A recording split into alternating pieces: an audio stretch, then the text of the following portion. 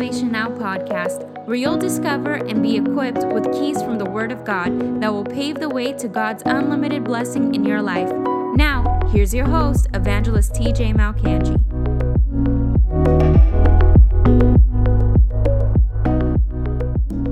How to operate in your God-given authority. I put the thumbnail on this, taking charge, because one thing people need to understand, if you're a Christian, you need to understand this. The moment you become a Christian, it doesn't mean all your problems go away automatically. It doesn't mean all of a sudden the devil backs off for free. Oh, they're a Christian. I'm not going to meddle with them anymore. No, when you're a Christian, just becoming born again, getting saved, coming into the kingdom of God, does not mean everything just automatically solves itself.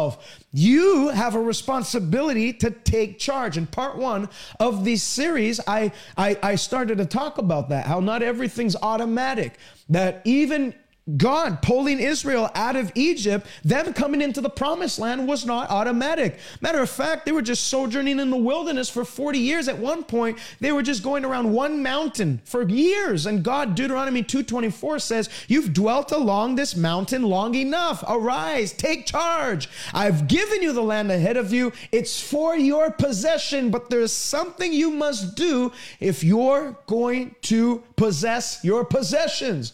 There's something I must do. I want you to type that in the comment section, the onset of this broadcast. Say, there's something I must do. There's something I must do. Demons are not just cast out. Sicknesses do not just leave.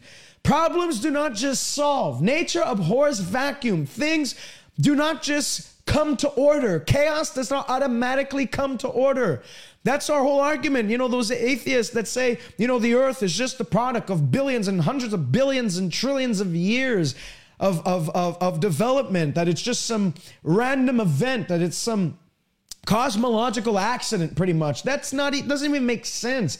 Could you put, if I took all the pieces of a watch, let's say I had a watch and I took all the pieces of the watch and put them on a beach somewhere in Montego Bay, and I just waited as the water came and brushed against the watch parts, and they were all separately set on the beach. They were all in different places, but I just watched, and over 150 billion years, do you think that the watch would actually come together? Do you think that the pieces would automatically come together? Do you think that there would be some sense of organization? No, it would be more chaotic. The one piece would be lost somewhere in the Pacific at one point, and then the other in the Atlantic, and some in the Indonesian. It would, after 150 billion years, that watch would be so dispersed, you wouldn't be able to find the parts and put it back together. Well, in the same vein, things don't just come together in life. You have to apply certain keys that the Bible has revealed to us, that Paul actually went at great lengths to explain to us, in order for us to have structure in life. You know, the Bible says in Ephesians that our war, our opponent, is not flesh and blood, but he is a spiritual power. There are forces of wickedness. There are spiritual wickedness in high places that are arrayed against your destiny. You understand? You have an enemy. You have an opponent. You have someone called the devil, and under him demons that don't want you to experience the blessing of God, that don't want you to be healed, that don't want you to be prosperous, that don't want you to be joyful and peaceful, that don't want your marriage to succeed. Get out of fairy tale. Let's get out of Alice in Wonderland for a second, and let's come to reality. You see, some people, they make this thing to be so spiritual, so mystical. Now, I don't even want to use the word spiritual, because spirituality at its core is actually very practical, and it's very organized. I want to use the word mystical. They make it so ethereal and mystical. They make it so weird that the devil uses them like a playground, and they just make statements like, you know, how many of you know God works in mysterious ways? No, it's not even God working anything mysterious in you. It's the devil that has come to steal. It's the thief that has come to kill. It is the thief that has come to destroy. And so you have to come out of this wonderland and come in to reality that there is a devil who hates you. You have an opponent. We're in a warfare. Life is not funfair. Life is warfare. I want to start off by reading God's original plan for man. God's original plan for man, how God set out for man to live on the earth. Where do we find that? The very first chapter in the very first book of the Bible. Listen to this. Genesis 1:26. And God said, at this point, every animal's created, every creeping thing is created, Satan is created. At this point, Satan has even fallen from heaven. He's been booted out of heaven. The fall of Satan has already occurred, and God is creating the earth, and he gets to day 6, and God said, let us make man in our image.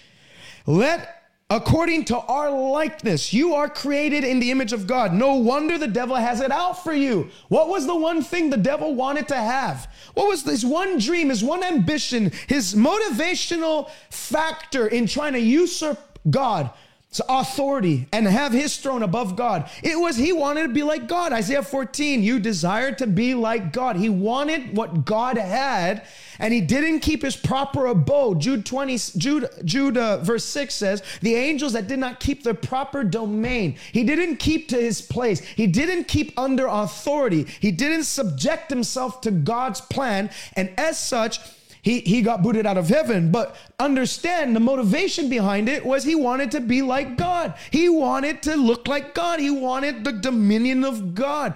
Well, what Satan desired and could never get, God gave to you for free. You look like God to Satan. You smell like God to Satan. You bear the image of God to Satan. It's no wonder he hates you and he's out to get you. And he doesn't want anything good for you. The Bible says in 1 Peter 5 that the devil, the adversary, he goes about like a roaring lion, seeking whom he may devour. Remember in the book of Job, when God said, where have you come, Satan? Where have you come from, Satan? What did Satan reply with?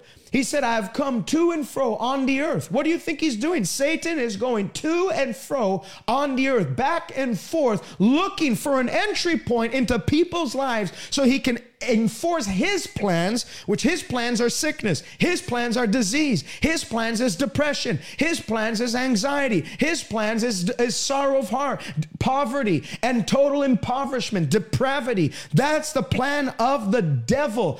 I mean, you can see at the moment Adam sinned, what happened? He entered into utter depravity by sin. Death entered the world. His plan is to destroy and bring death on humanity. And you could know Satan is anti-God. So whatever Satan plans, God is the opposite. People are always wondering, what's God's will for my life? Find out what Satan wants, and you know God's the opposite. What does Satan want? He wants to render you ineffective. He wants you to be useless for the kingdom. He wants you tied up to a ventilator. He wants you bound to an IV unit. He wants you taking all kinds of mental pills and antidepressant. He wants those things for you. So what do you know about God's will now? The opposite. Understand this. Satan is a polar opposite of God. He is diametrically opposed to the will of God. He is everything God is not. God is light. In him there's no darkness. Satan is darkness. In him there is no light. Everything God desires for you, Satan opposes. And so he does it because you look like God to him. You know, I'll go a step further even. What was Satan's role in heaven? Satan's role was to what? He was like the lead worship, the worship leader, the lead musician in heaven. And so when Satan got removed, that position for lead worship leader, that position for worship leader was opened. God needed a new worship leader. And what did he create man for? You read any theology book, even Catechism, the Catholic theology book states this: the purpose for man is to worship and glorify God. That's the purpose of man. God created you to worship him. The Bible says, he that glorifies me does right. And to him that orders his conduct aright, I will show the salvation of God. Whoever glorifies me does right. He that praises me glorifies me. You know, when the people were crying out, Hosanna to the highest, Jesus said to the religious people that were rebuking Jesus because they're saying, tell them to stop. They're calling you Hosanna. What did Jesus reply? He said, if these should stop crying out to me, even the stones would cry out to me. The purpose of man is to worship God. The position that Satan got booted from, God used us to fulfill. We are now heaven's lead worshipers. We are heaven's choir. We are heaven's praise warriors. And so now the devil, not only did he not ever get the image of God, which image you are, but the very job and task and assignment he had in heaven, you now fulfill. He hates everything about you. So here's what, moving on in our lesson, Genesis 1:26, let them, so he makes man in our own image, God says that, and then he says, let them have dominion over the fish of the sea, over the birds of the air, over the cattle, over all the earth. Oh, hallelujah. Some of you are the light bulbs going on. He said, let them have dominion over all the earth. So God created man in his own image, and in the image of God, he created them. Male and female, he created them. And God blessed them and said to them, be fruitful and multiply. Fill the earth, subdue it, have dominion over the fish of the sea, the birds of the air, and over every living thing that moves on the earth. God created man for dominion. I want you to write this in the comment section. I was created for dominion. I was created for dominion. God created you for dominion. You notice at the end of that chapter, he actually says, and God saw that it was very good. Meaning that position of dominion is what God qualifies as very good. Is sickness in Adam, in the Garden of Eden? Did God say, let us make man what's sick? No. He said, let us make man and have dominion. Let him have dominion over all the earth.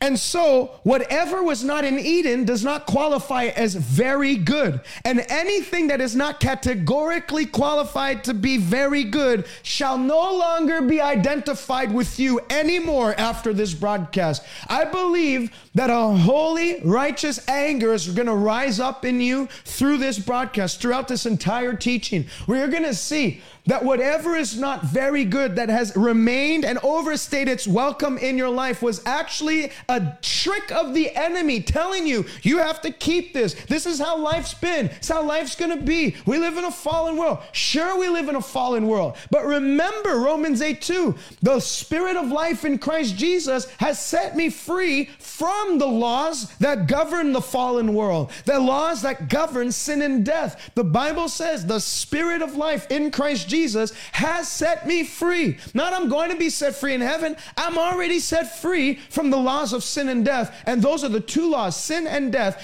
which govern the fallen state of this world. And so whatever is not detailed as very good, whatever does not bear the mark of very good, can no longer be identified with you. Because what Adam lost through sin, we have regained through Christ's obedience to the cross. So understand, number one, God's original plan for mankind was to have authority on the earth. Man forfeited that authority, gave the keys of authority to the devil.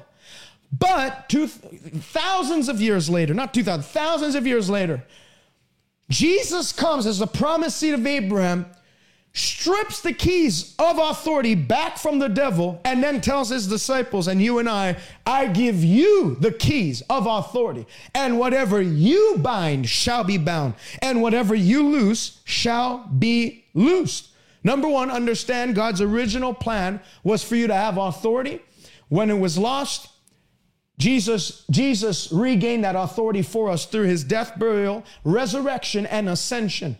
You know, Jesus's parable, in one of his parables, he's teaching about him going away on a distant journey, meaning him returning to heaven for a time. And he tells his servants, occupy until I come. You see, if you don't understand the authority mandate of the believer, you're not going to occupy until Jesus comes. You're going to be dominated when God's placed you in a position to have dominion. And that's a shame. That's a grievance in heaven. When all authority has been given to you to deal with the devil, it should not be you the one being dominated by him.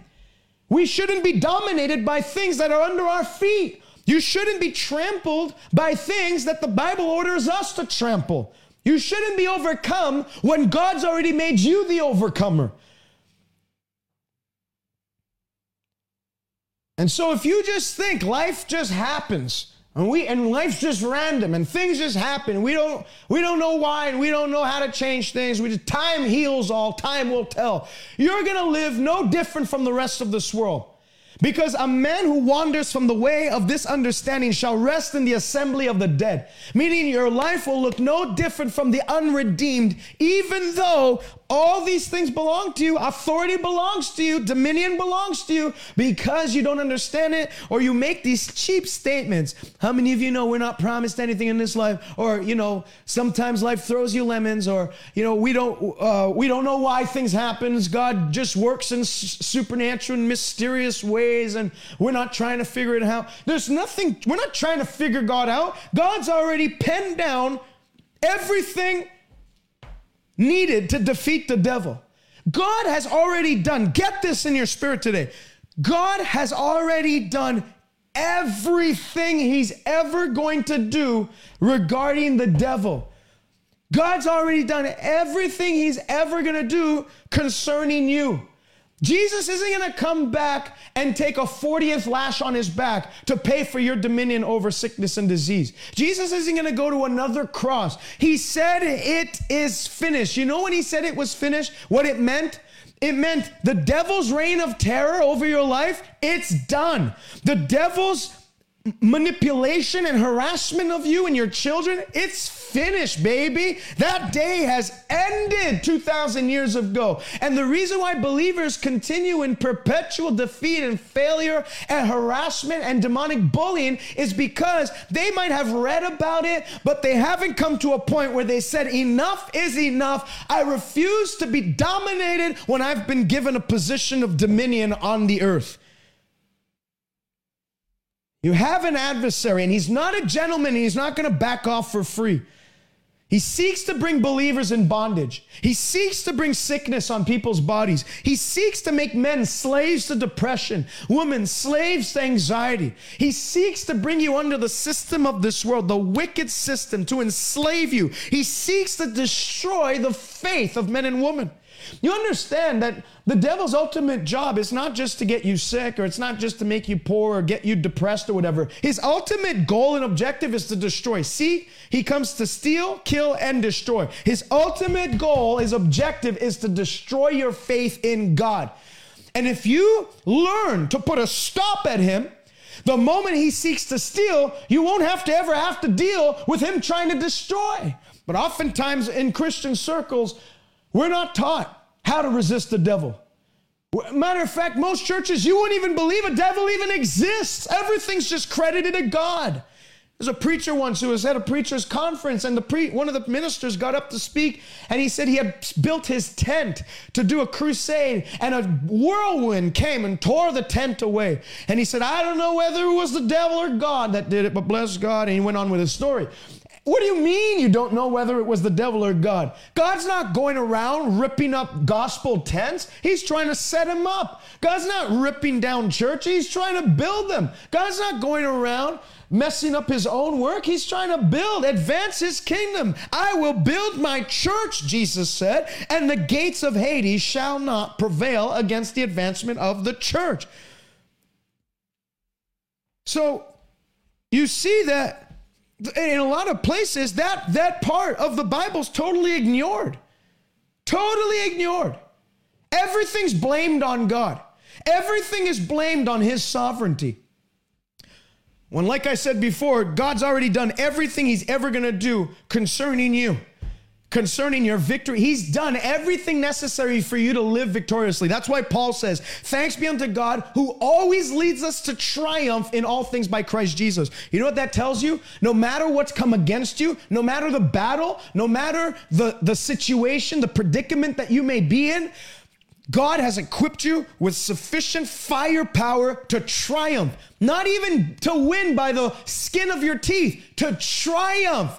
To be more than a conqueror. Colossians 2:14 and 15. This is what the Bible says.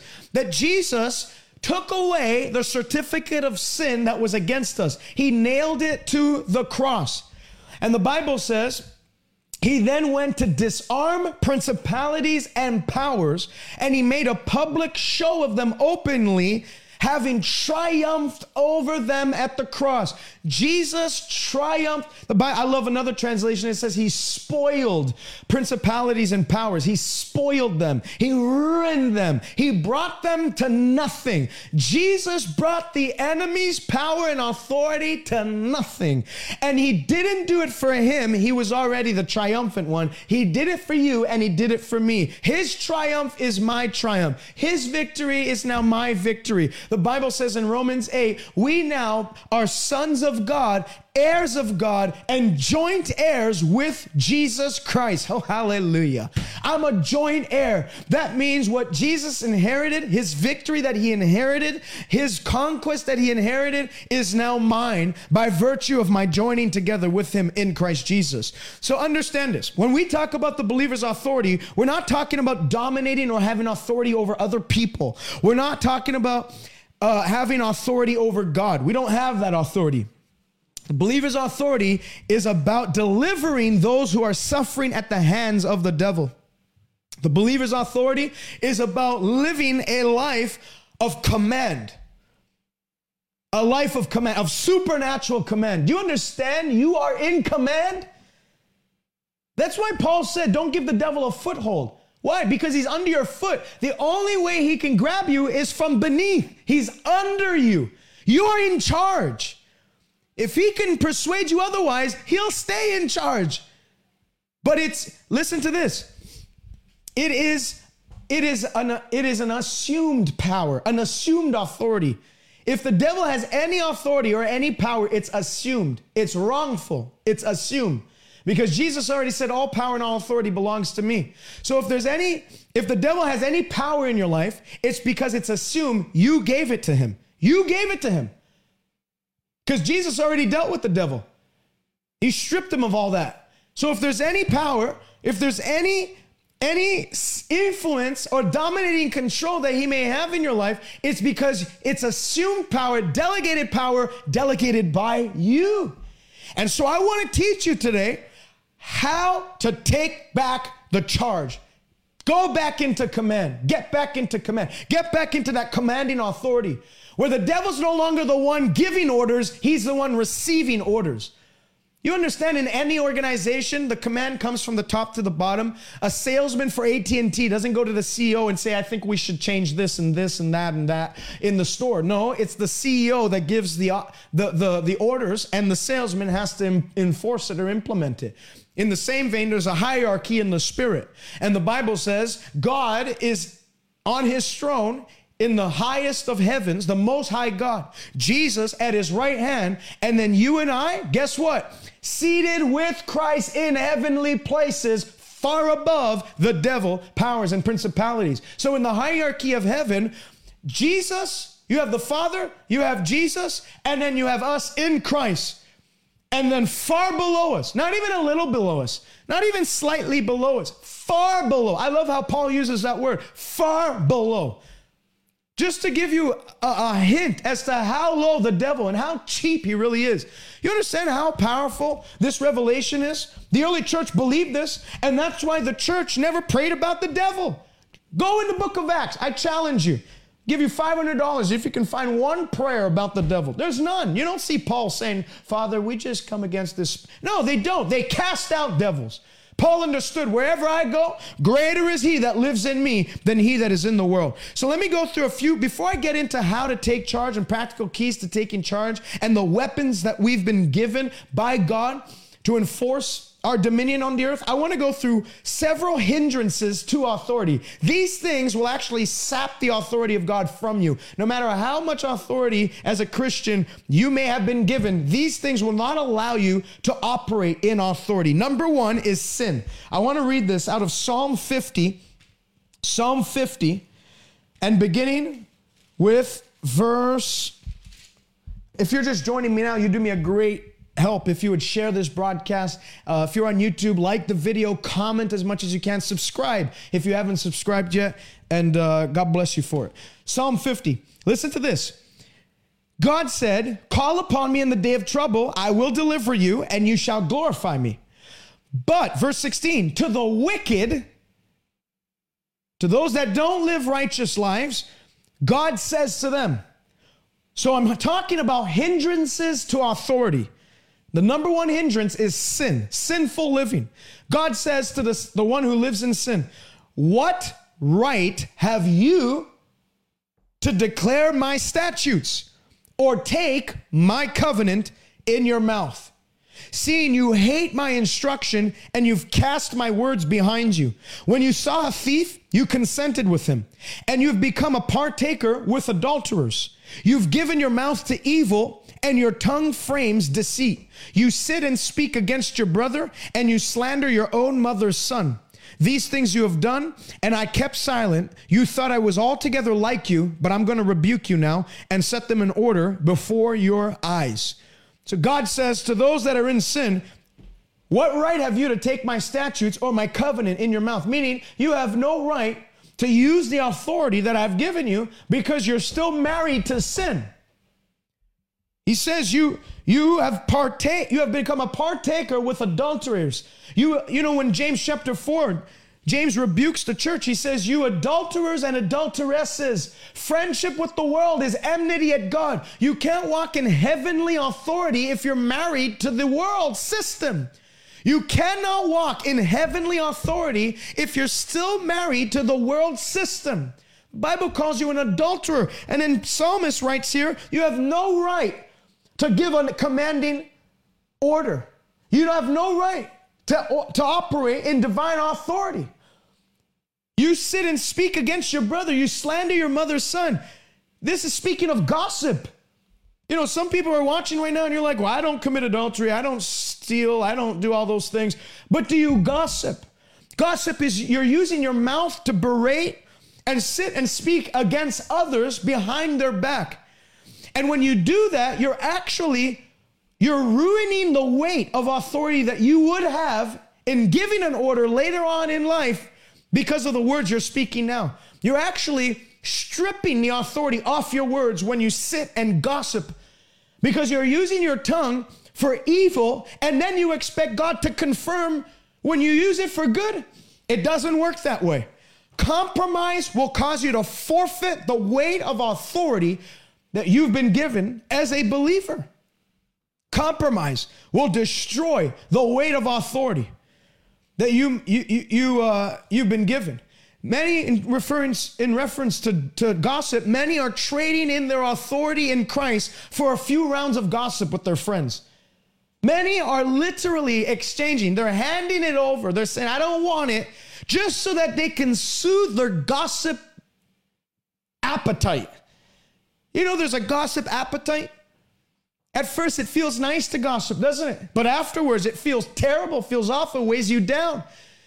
The Bible says that when you gossip, you're actually trading your authority in Christ for a few rounds of slandering someone else at the expense of temporary pleasure for you and your friends.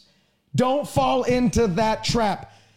1 Samuel 15:11. Listen to this. And this came to my spirit when I was preparing today for this broadcast. 1 Samuel 15:11. Listen to this.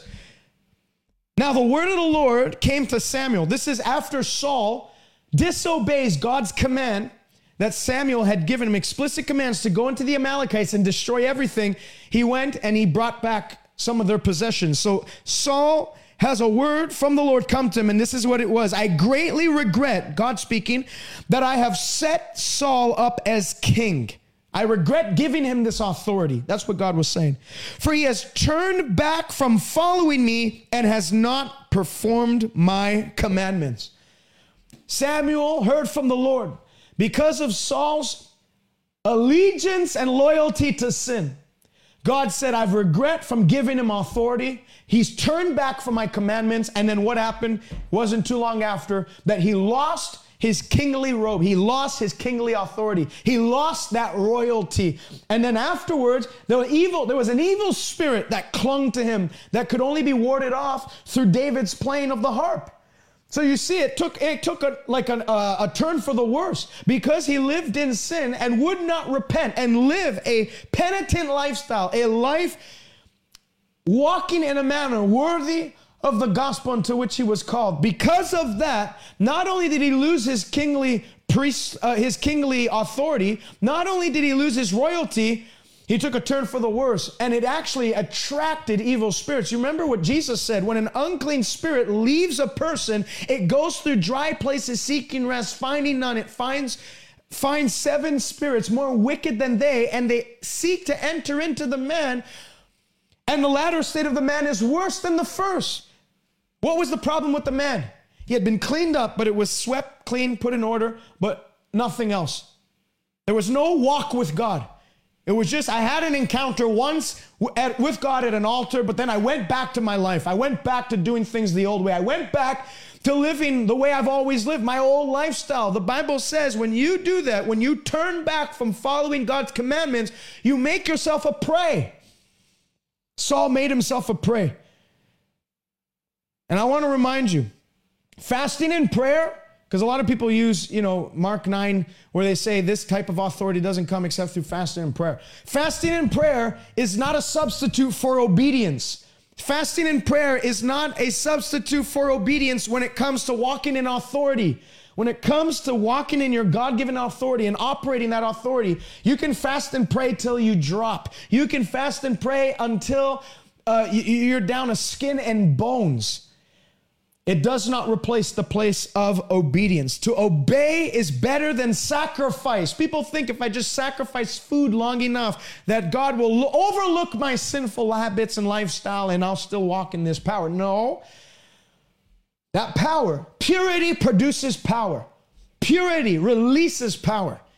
Without it, a compromising spirit will lead you to lose your authority as a king. I want to remind you, Jesus has made you a king and a priest unto our God and Savior. That's in Revelation 5. You're a king. You're a royal priesthood, God's special possession. You're a king. But mark my words, sin will strip you of your kingly garments and leave you in want. Get rid of sin before sin gets rid of you. Until you have dominion in the area of sin, you will never carry dominion over Satan, the master of sin. Until you learn how to take charge over sin, you'll never take charge over its master. If you can't even fight the slave, you will never be able to defeat the master. Genesis 4, 6, and 7, the Lord said to Cain, why are you angry? Why is your face looking so sad? If you do well, will you not be accepted? If you don't do well, meaning if you sin lies at your door like a lion, ready to pounce on you, and its desire is for you. But God tells Cain, imagine, under no covenant at that point, God told Cain, but you should rule over it. That means God had given Cain a certain level of grace to have dominion over that sin. How much more now, having been filled with the Holy Spirit? Paul says in Romans 6, sin shall no longer rule and reign in your mortal body, that you should obey it in its lust. The Bible says sin no longer has dominion over us. So sin's desire is to rule over us, but bless God, praise God, He has given us power and dominion to rule over it. Number 2 hindrance to authority is unbelief. Matthew 17, 14 to 20, you have Jesus casting out a demon out of a boy. The disciples come to him privately and say, why could we not cast it out? Because they had tried to. Matter of fact, they even have been given the authority to do it. Mark chapter 3, verses 14 and 15, the Bible says Jesus gave his disciples authority over unclean spirits to cast them out and heal all kinds of sickness and disease. So they had the authority to do it. But they tried it on this boy and it didn't work. And what did Jesus reply when they asked him, why could we not cast it out? Jesus said, because of, guess what? Your unbelief. Because of your unbelief. For surely I say to you, if you have faith the size of a seed of mustard, you will say to this mountain, Be moved from here to there, and it shall obey you, and nothing shall be impossible for you. That commanding authority is unlocked by faith. If you have no faith in the authority God's given you, you will be rendered impotent in the operation of that authority. If you just think it's just hopeful thinking or wishful thinking, this whole authority business, that it's just something to give you a pep in your step or get you out of bed in the morning, but ultimately there's no weight to it. That's not faith. Faith is fully persuaded that what God said we have. What God said we can do, and we will do. That's what faith is. Matthew 8, the centurion comes to Jesus and says, Lord, come and heal my servant. He's lying in bed, dreadfully tormented and paralyzed by demons. Jesus said, I will come and heal. And as he's on the way, the centurion sends a delegation to Jesus and says, I'm not worthy for you to come under my roof, for I am a man under authority. He says, speak only your word. He said, don't have to come. You don't have to lay hands. Just speak your word. For I am a man under authority.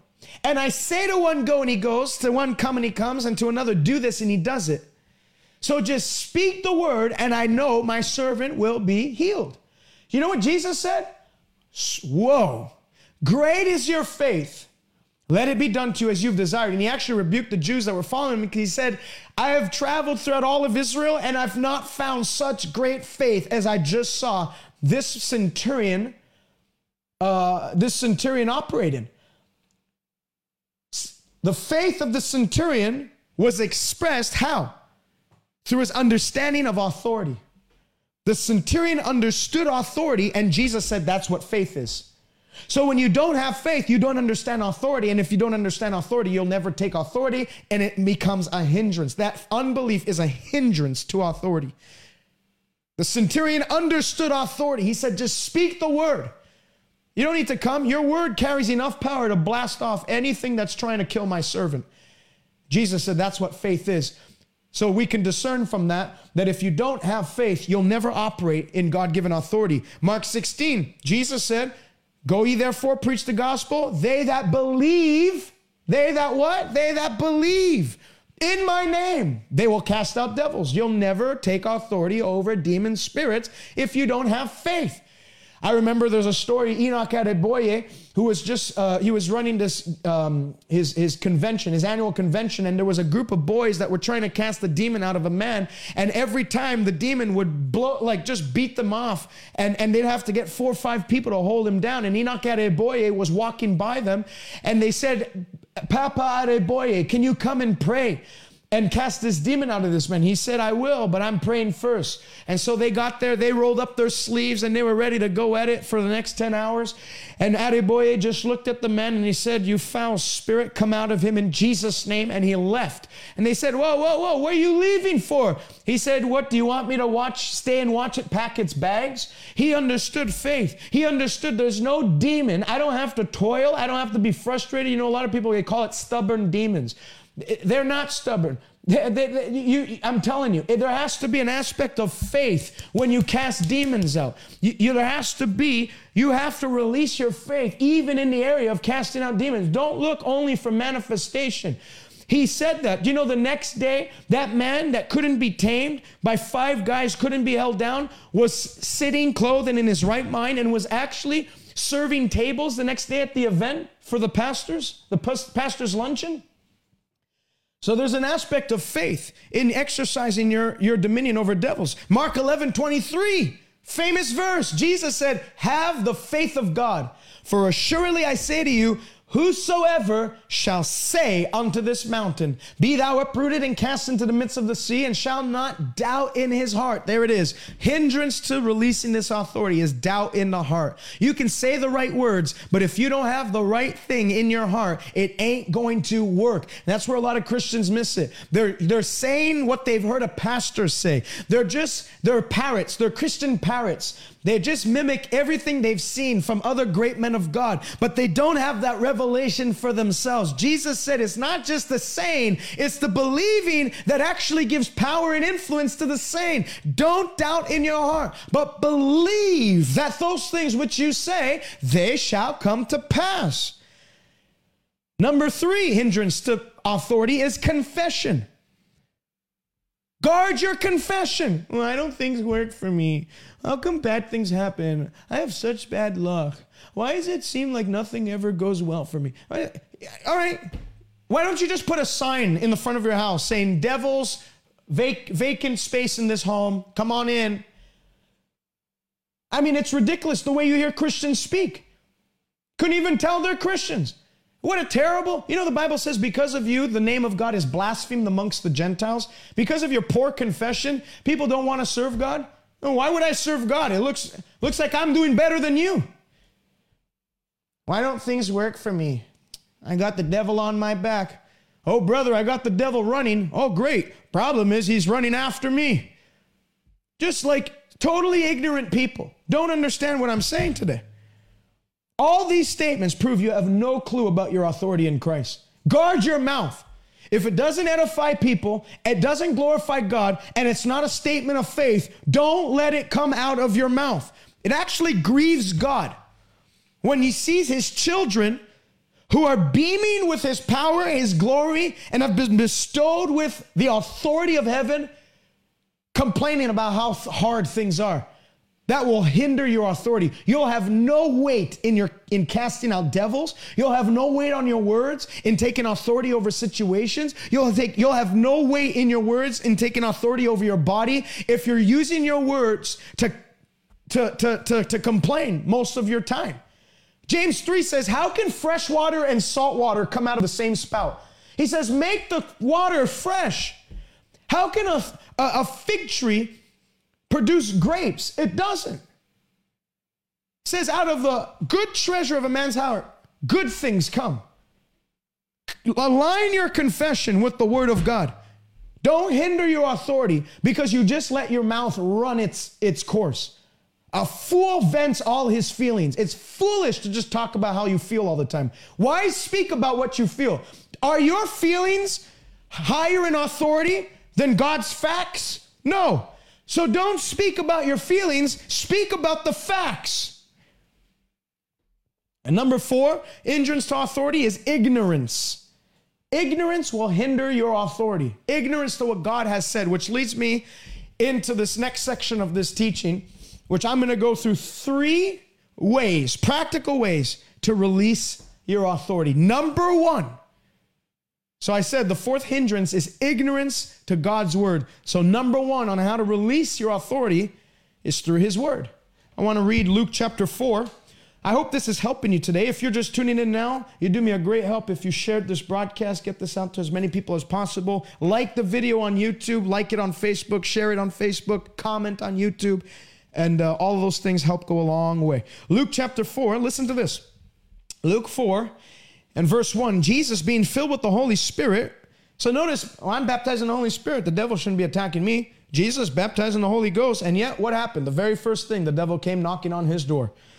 So people think that if you just get baptized in the Holy Spirit, that's it. I'm good. I'm safe. No, you have a part to play. You have a position to take. Any faith that makes God totally responsible for the outcome of your life is an irresponsible faith.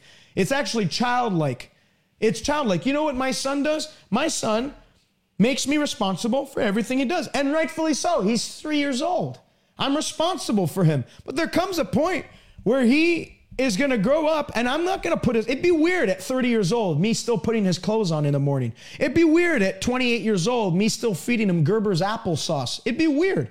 There comes a point where you got to grab the reins, and there's a season of grace where God will help you out as a newborn believer. But I'm telling you, there's a point in your Christian walk where the Lord, you're no longer a newborn babe. You've grown up into maturity, and the Lord wants you to use the authority. Instead of you don't be the Christian that is always praying panic prayers.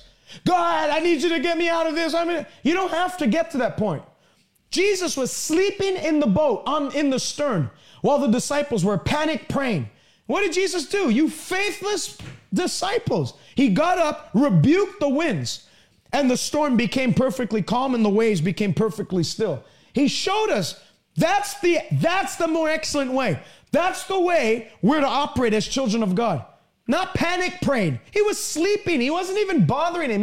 He had already given the command to go to the other side. Some of you, God has already given you the word that you're going to do such and such a thing. God's already given you the word that you're going to have a ministry. You're going to have a business. God's already given you the word that you're going to be great in your generation. God's already given you the word from his Bible that he wants you well. He wants you prosperous. But you have a storm of opposition that's come against you, and you can make a decision today to be one of two people. You can either be the panic prayer, always running around wondering how things are going to pan out, or you can be the one that grabs on to this authority that I'm speaking of today and actually utilize it to set things straight and make it to the other side, no matter the opposition arrayed against you.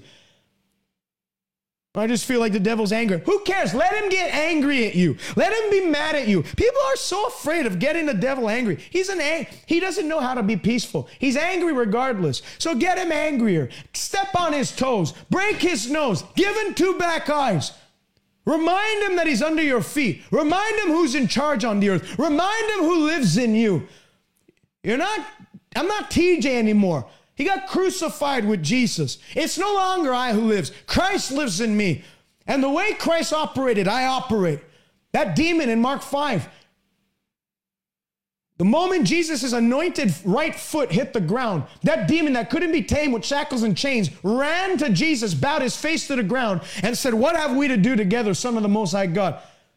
Yeah, that's what the authority of the believer gives you. Gives you an advantage in life.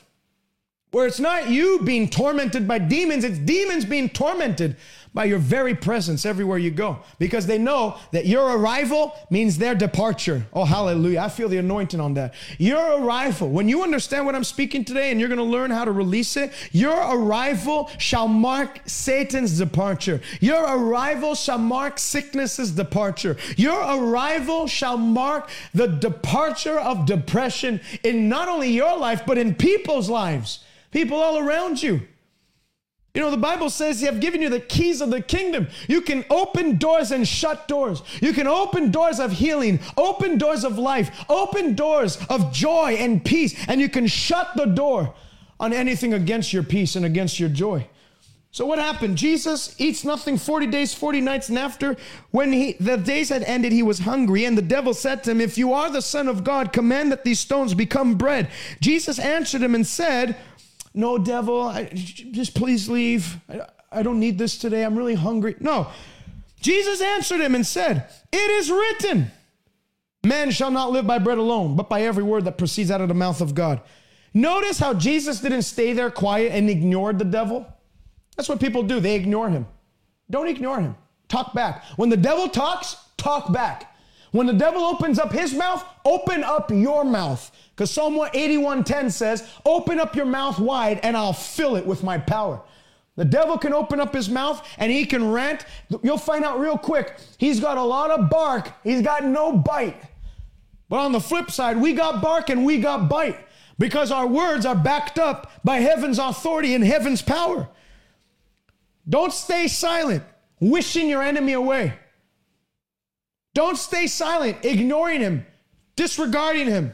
If I just keep to my assignment or whatever, he'll go away. He won't go away. I'm telling you, he won't go away. I'm telling you, the devil ain't gonna back up for free. I'm telling you, if you just ignore your problems, they're not gonna vanish. I'm telling you, if you just ignore what's going on in your home, it ain't gonna vanish. Whatever you don't confront, you can never conquer. Whatever you don't oppose, you'll never overthrow. Whatever you don't stand against has a right to stay. Whatever you don't resist will remain. So don't just stay on the sideline hoping these things will leave. They won't leave. Whenever the devil speaks, speak back. The devil answered him, saying, "Man, it is written, man does not live by bread alone." What did he speak back with? The word. He spoke back with the word. What's in the word? All of God's power is carried in the word of God. All of God's power is inherently intertwined, interwoven in God's word. And God's word in his mouth, when he spoke it the first time, is just as powerful as God's word in my mouth when I speak it time and time again. Notice how it took 3 scriptures to get Satan off of his back. If it took 3 scriptures to deal with the devil, not a demon, the devil himself, how much easier do you think 1 scripture, 2 scripture, 3 scripture will deliver? Will deliver you from any other thing the demons are trying to do. Any other thing that the enemy's trying to mess up in your life. So get acquainted with the word. The Bible says, acquaint thyself with God's word and thereby be at peace. You'll never be at peace if you don't acquaint yourself with the word of God. Don't be a scripturally lazy Christian. Don't be some lethargic, lazy bum Christian that doesn't open their Bible and then complains when things don't go right and runs to pastor. Don't be dead weight in the Christian world. Don't be a prayer project for the community. It's like I said before, if my son was 38 years old and I'm still clothing him, I'm still having to pick him out of bed and I'm still having to feed him and my wife's still breastfeeding him, it's dead weight at 38 years old. It shouldn't be like that. Why is it that there's Christians that are still in the nursery, still sucking at the bottle?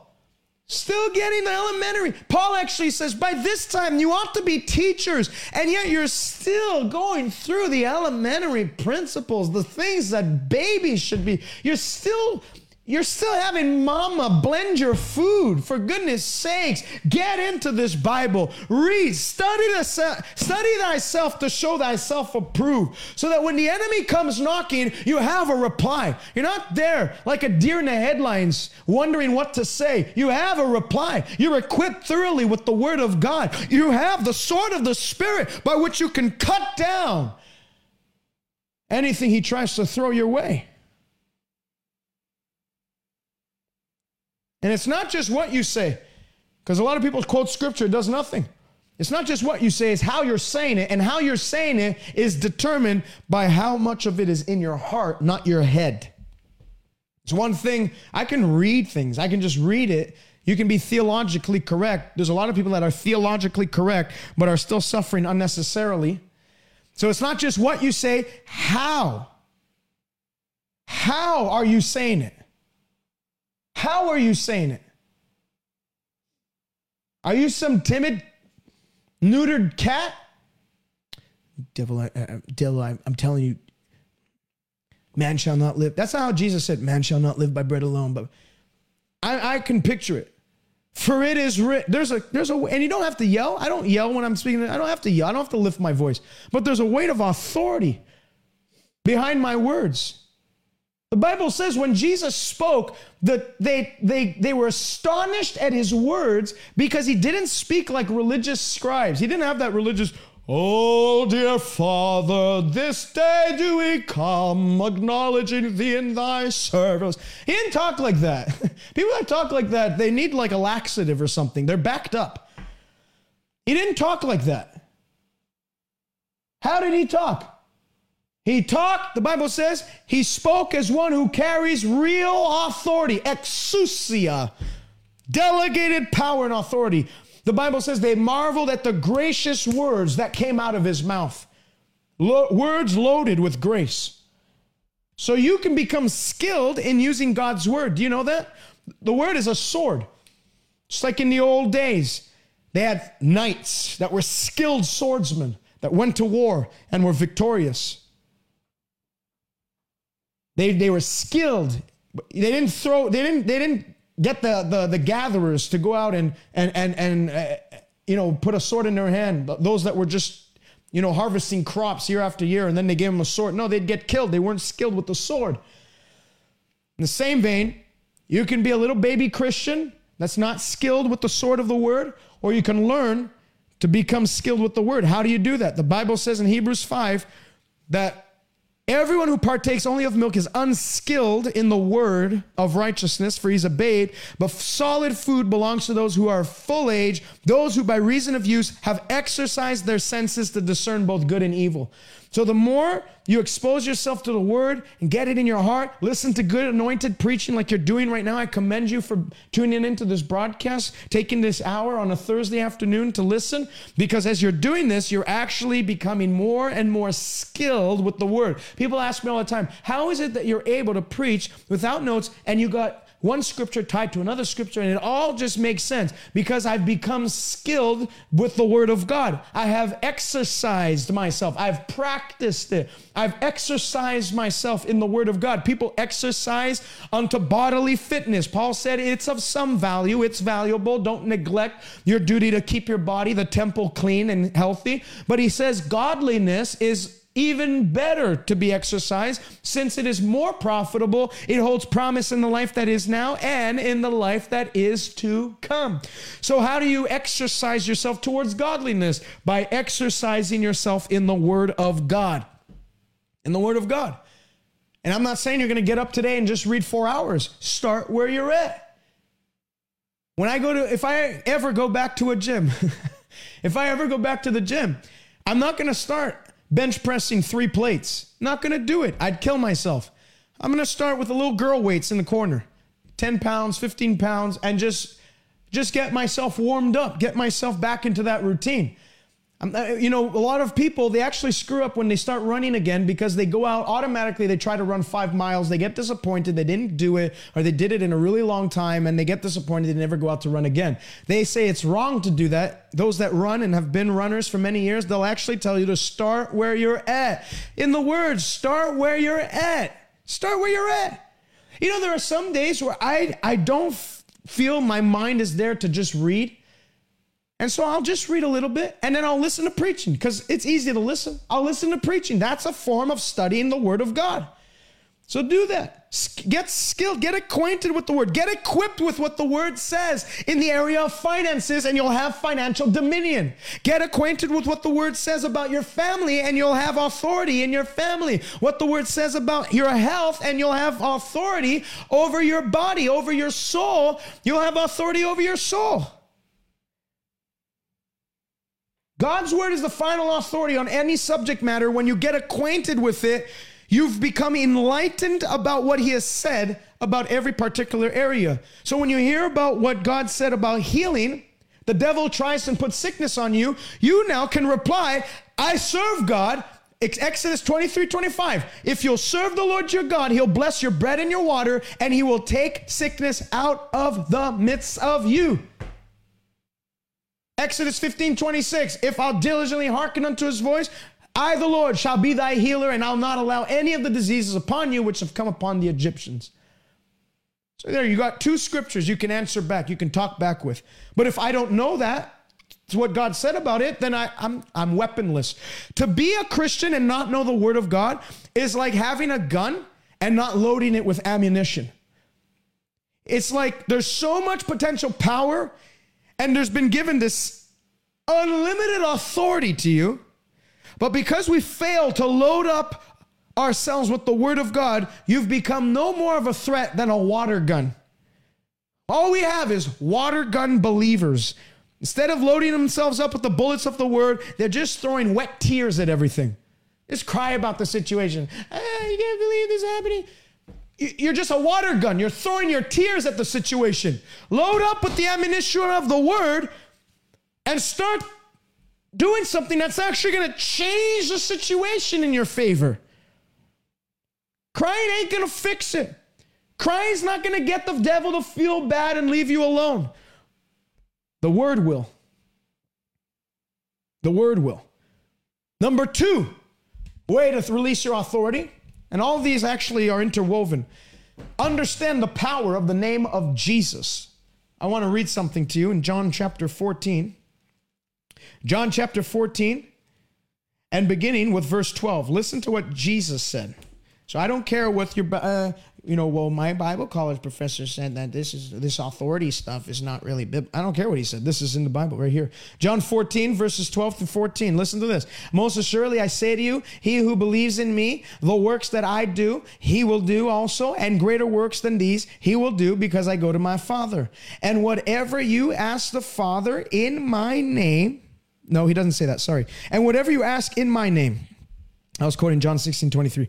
And whatever you ask in my name, that will I do, that the Father may be glorified in the Son. If you ask anything in my name, I will do it.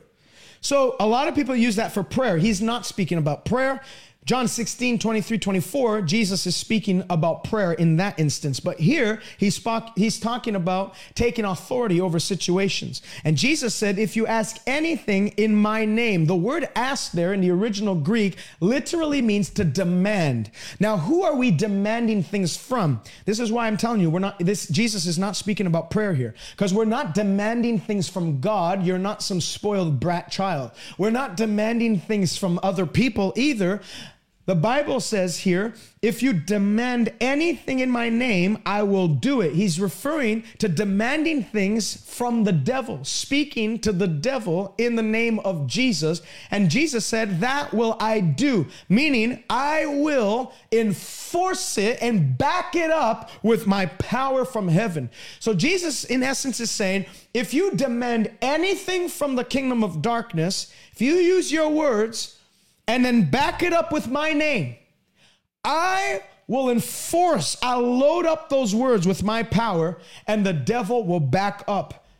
Because it'll be as though I were doing the speaking. When Jesus gave us the right to use his name, he was giving us power of attorney. That is delegated power and authority. It is the right. Using the name of Jesus is the right to stand in Jesus' stead, as if Christ were giving the command. That's what Jesus was saying. When you say something in my name, you demand something in my name, the devil will respect your words as though I myself issued out the command. Oh, hallelujah. Luke chapter 10. So who's this for? Well, that's probably talking about the apostles. That's probably talking about the disciples. That's probably talking about the disciples. The 70 returned with joy, saying, Lord, even the demons are subject to us in your name. And he said to them, I saw Satan fall like lightning from heaven. And behold, I give you the authority to trample on serpents and scorpions and over all the power of the devil, and nothing shall by any means harm you. So there you have it. Jesus gave you authority over all the power of the devil, and nothing shall by any means harm you. Verse 20, who is this authority for? Nevertheless, do not rejoice that the spirits are subject to you, but rather rejoice because your names are written in heaven. Is your name written in heaven? Are you saved? Are you born again? Have you been washed? Have you been washed in the blood of the Lamb? Are your sins forgiven? Have you been cleansed? Has your name been written in the Lamb's book of life? If so, the demons are subject to you. He said, Lord, even the demons are subject to us. How? In your name. So it's the name of Jesus that brings these demons subject to your command.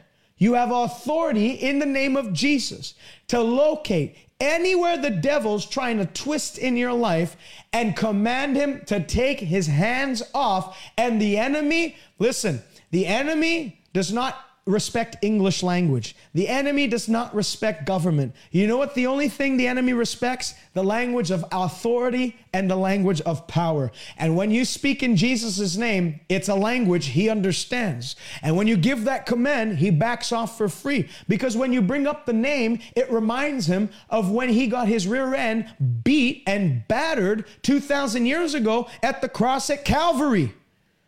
That's why he hates that name. That's why you can't stand that name. You mention it, and I'm not talking about relentlessly and repeatedly going, Jesus, Jesus, Jesus, Jesus, Jesus, Jesus.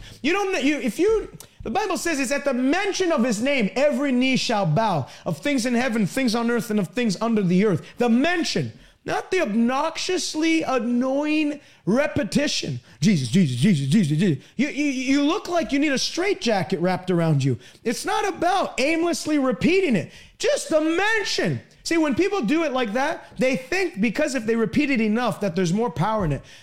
It is the name that carries all power. That just the mention, Paul said in Philippians, just speaking Jesus the one time is more than enough arsenal to get the devil to back off. So in Acts chapter 19, you see the 7 sons of Sceva trying to use the name, but their names were not written in heaven. And so they could have said, Jesus, Jesus, Jesus. It wouldn't have done anything because they didn't have a relationship with that Jesus and their names were not written in heaven. So what happened? That demon leaped on them, beat them, stripped them naked, and they left the house overpowered, wounded, and naked, and became an object of mockery in the community. Because they said, we adjure you by the name of Jesus, whom Paul preaches. What did the demons say? Paul I know, Jesus I know.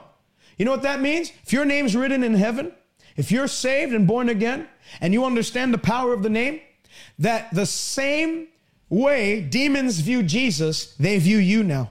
Notice how he didn't say, Jesus, we really respect. Paul, we've tolerated. No, Paul, I know. Jesus, I know. It's like hell has a most wanted list. Or not even a most wanted list. It'd be the opposite of that. It'd be like a stay away list.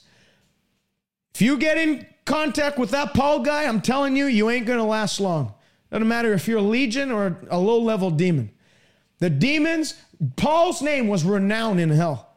Paul's name was famous in hell. I pray your name becomes famous in hell because you learn to use the name that is above every other name. You learn to operate by that name. You learn to release the anointing that's inherent in that name. Jesus gave you the full power of attorney to use that name. Don't waste it. Don't waste it. Acts chapter 3. You see examples of the disciples using the name to accomplish heaven's work. The man was lame at the gate called Beautiful. In the name of Jesus Christ, we command you, get up and walk. And they lifted him up. They used the name to produce healing. Acts 3:19 says, and Acts 3:16 says, and faith in his name, yeah, the faith that comes by his name has made this man perfectly sound and whole, healthy in the presence of you all. You can use the name to command healing into your body right now. You can use the name to command healing into your children. You can use the name to command mobility into your legs. You can use the name to command pain off your back. You can use the name.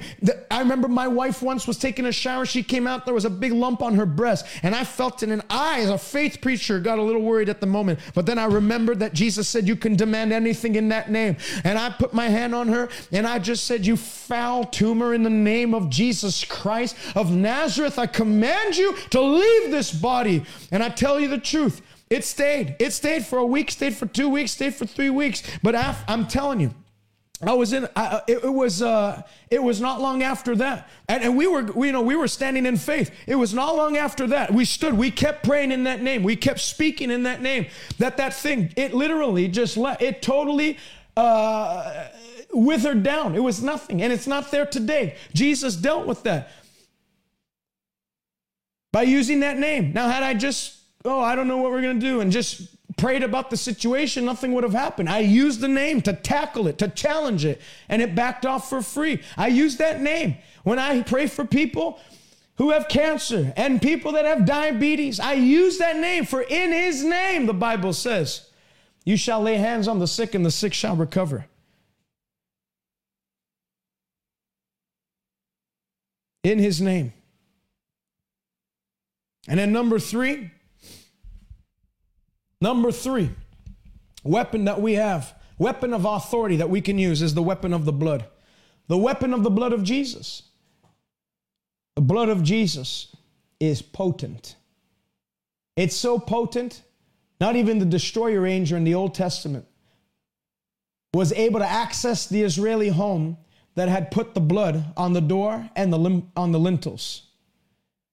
We have not the blood of a natural lamb or of an ox or a goat or a donkey. We have the blood of Jesus. And if the natural blood of a lamb was able to thwart off the demon of the angel of death in the Old Testament, how much more shall the actual blood of Jesus represent the authority of heaven in our home that would bar or close the door to any foreign thing in this world from accessing our home? I'm untouchable. This home is untouchable. This home is inaccessible because of the blood. There's an authority that the blood carries that the enemy says, I can't go there. The blood is not a lucky charm for us to hold to. It's not a 4-leaf clover. The blood prevails. The blood is the power. It reaches to the highest mountain and flows to the lowest valley. It is the blood of Jesus that song says, it shall never lose its strength. It'll never lose its strength. It's just as powerful today as it was when Jesus shed it 2,000 years ago. And that blood, it actually signals our setting apart from this world system. We're part of the inconquerables. We're part of the indomitables. We're part of the untouchables by virtue of the authority of that blood. The devil can't touch anybody. The devil can't just do anything to anybody. When people understand the authority of the blood and you plead the blood, I had someone come to me and said, my pastor says it's wrong to plead the blood. You know, the word plead is a legal thing that says I'm bringing to light the blood. When people would plead their case, they were bringing to light their case. They were giving their case. When we plead the blood, we're giving our case of exemption because of the blood. Oh, hallelujah. I'm exempt. When we plead the blood, you're saying, devil, I'm exempt. You're on unauthorized territory. You've overstepped your boundaries. You've come too far. Violators shall be shot on the spot. Should have a sign on your door. This is a home covered by the blood.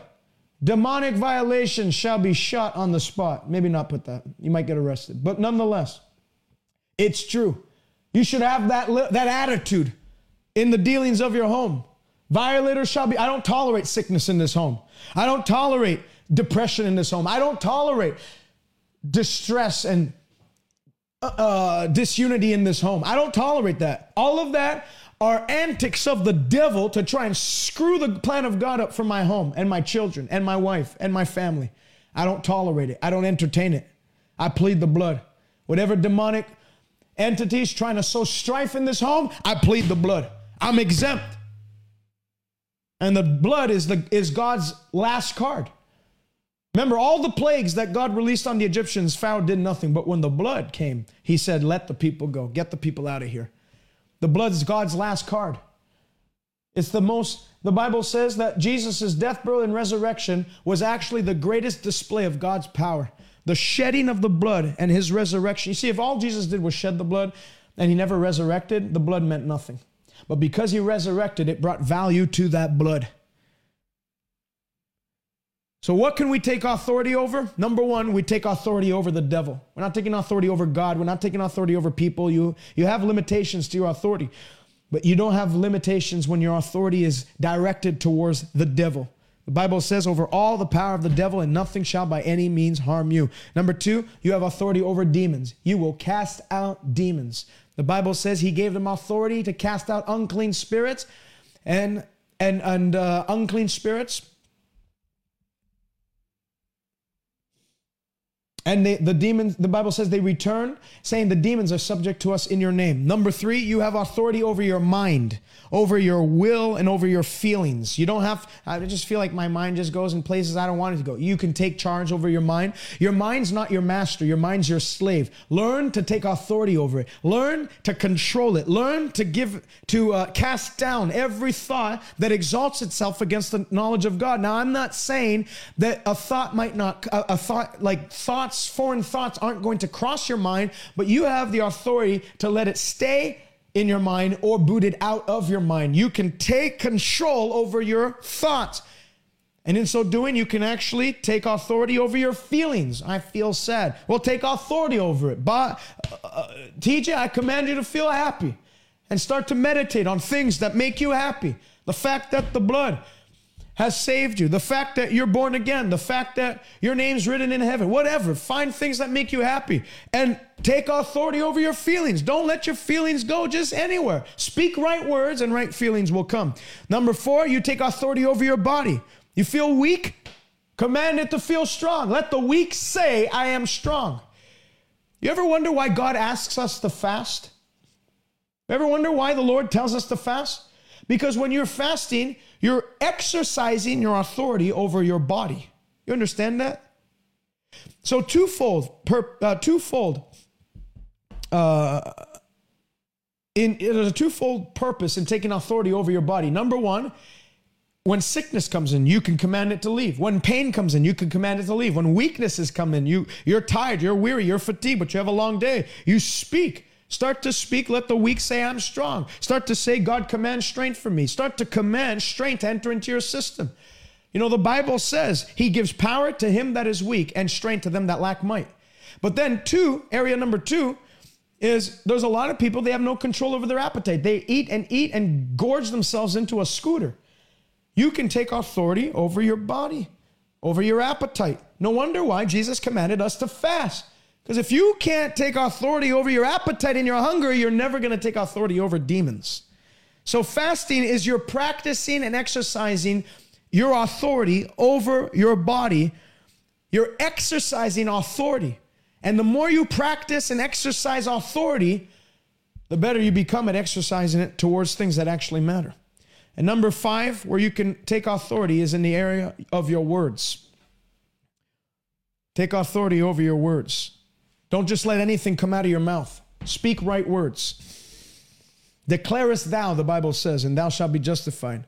The Bible says you shall declare and decree a thing, and it shall be established. So learn to confess right things about your life.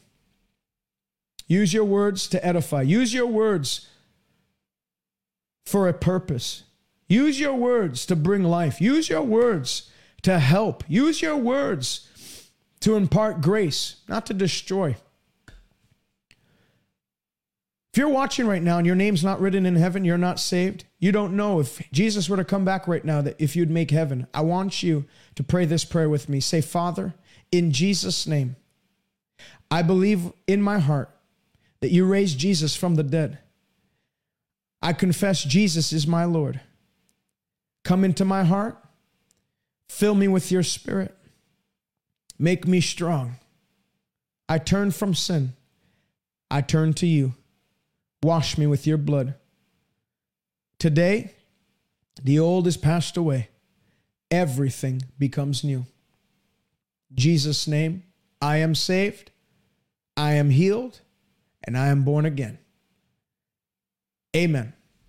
Amen. If you prayed that prayer, I want you to go on my website, salvationnow.ca. First link that pops up is I just got saved. I want you to click it, fill out that form. I'm going to send something to you free of charge, a Bible and some resources that are going to help you free of charge. We pay shipping and handling. It's my gift to you, welcoming you into the family of God. Go and do that. salvationnow.ca the first link that pops up is I just got saved. For everyone else that's watching right now, if you'd like to sow into the ministry, let me tell you something. We talked about taking authority over finances. The only way you can do that and have dominion in the area of your finances is by giving. Giving is God's platform for your increase. Giving is not something God has instituted to take from you or remove or subtract. Jesus is not a subtraction Jesus. When they put the 5 loaves and 2 fish into his hands, he multiplied it. He's a multiplying God. His hands are multiplying hands. They're not subtraction hands. They're multiplying hands. So I would challenge you today. If you have never sown something significant into the gospel, I started off this broadcast by saying we're going to be doing a Hope Fest crusade September 24th this year, this month, this new month. If you've never done something significant to advance the kingdom of God in the area with your finances, I challenge you to do that. You're sowing on good ground. You're sowing on good soil. We don't go around, running pep rallies for believers. We go around proclaiming the gospel, and we're about to do that in an open air park in one of the most unchurched places in North America. Less than 1% evangelical Christians. Less than 1%, and I think it's less than 3% of any type of Christian shows up to church on a Sunday morning. So there's a lot of work to be done here, and we're here plowing it. We're here setting a foundation. I'm going to leave. If Jesus should tarry and I go home to be with him at 100 years old, I'm going to leave this earth different. I'm going to leave this city different from whence I came. And I'm believing God for revival. I'm believing God for a massive harvest of souls. Connect your finances with this work. Sow into God's work. Don't spend your money on everything else but what matters most to God's heart. Learn to seek first the kingdom of God. And I'm telling you, my experience has been when you put God's plans and God's kingdom first with your money, you show God that you are in a position where he can bless you more because he can trust you with the little. Someone asked, where's the link to give? I'm going to put it up on the screen just now, salvationnow.ca/give. Thank you, Taylor, for sowing. I appreciate that. And God bless everyone that gives and has been giving. If you'd like to partner with us, I haven't pushed partnership in a little bit, but if you'd like to partner with us at a monthly level, and every month, make sure that you have something coming into what God's doing through this ministry, you can do so. PayPal, you can partner with us on PayPal. We have Subsplash Giving. You can partner through debit, credit. You can send e-transfer if you're in Canada. And I want to thank you for doing that today. I really appreciate all of you that have partnered with us in getting the gospel out. You know, the Bible says that one sows and another goes out to reap, and both rejoice together in the harvest. So you're sowing, I'm going out to reap, but we're both going to rejoice over the same harvest. Paul actually told the Philippian church, you're giving. He said, I don't seek the gift. I'm seeking the fruit that now abounds to your account. So when you sow into kingdom work, there's fruit. You're storing up for yourselves treasures in heaven. And it's not just in heaven, because Jesus said, given it shall be given to you here. Stay connected with us by visiting us on Twitter, Instagram, or Facebook by searching @TJ Malkanji, or visit us online, www.salvationnow.ca. God bless you, and until next time.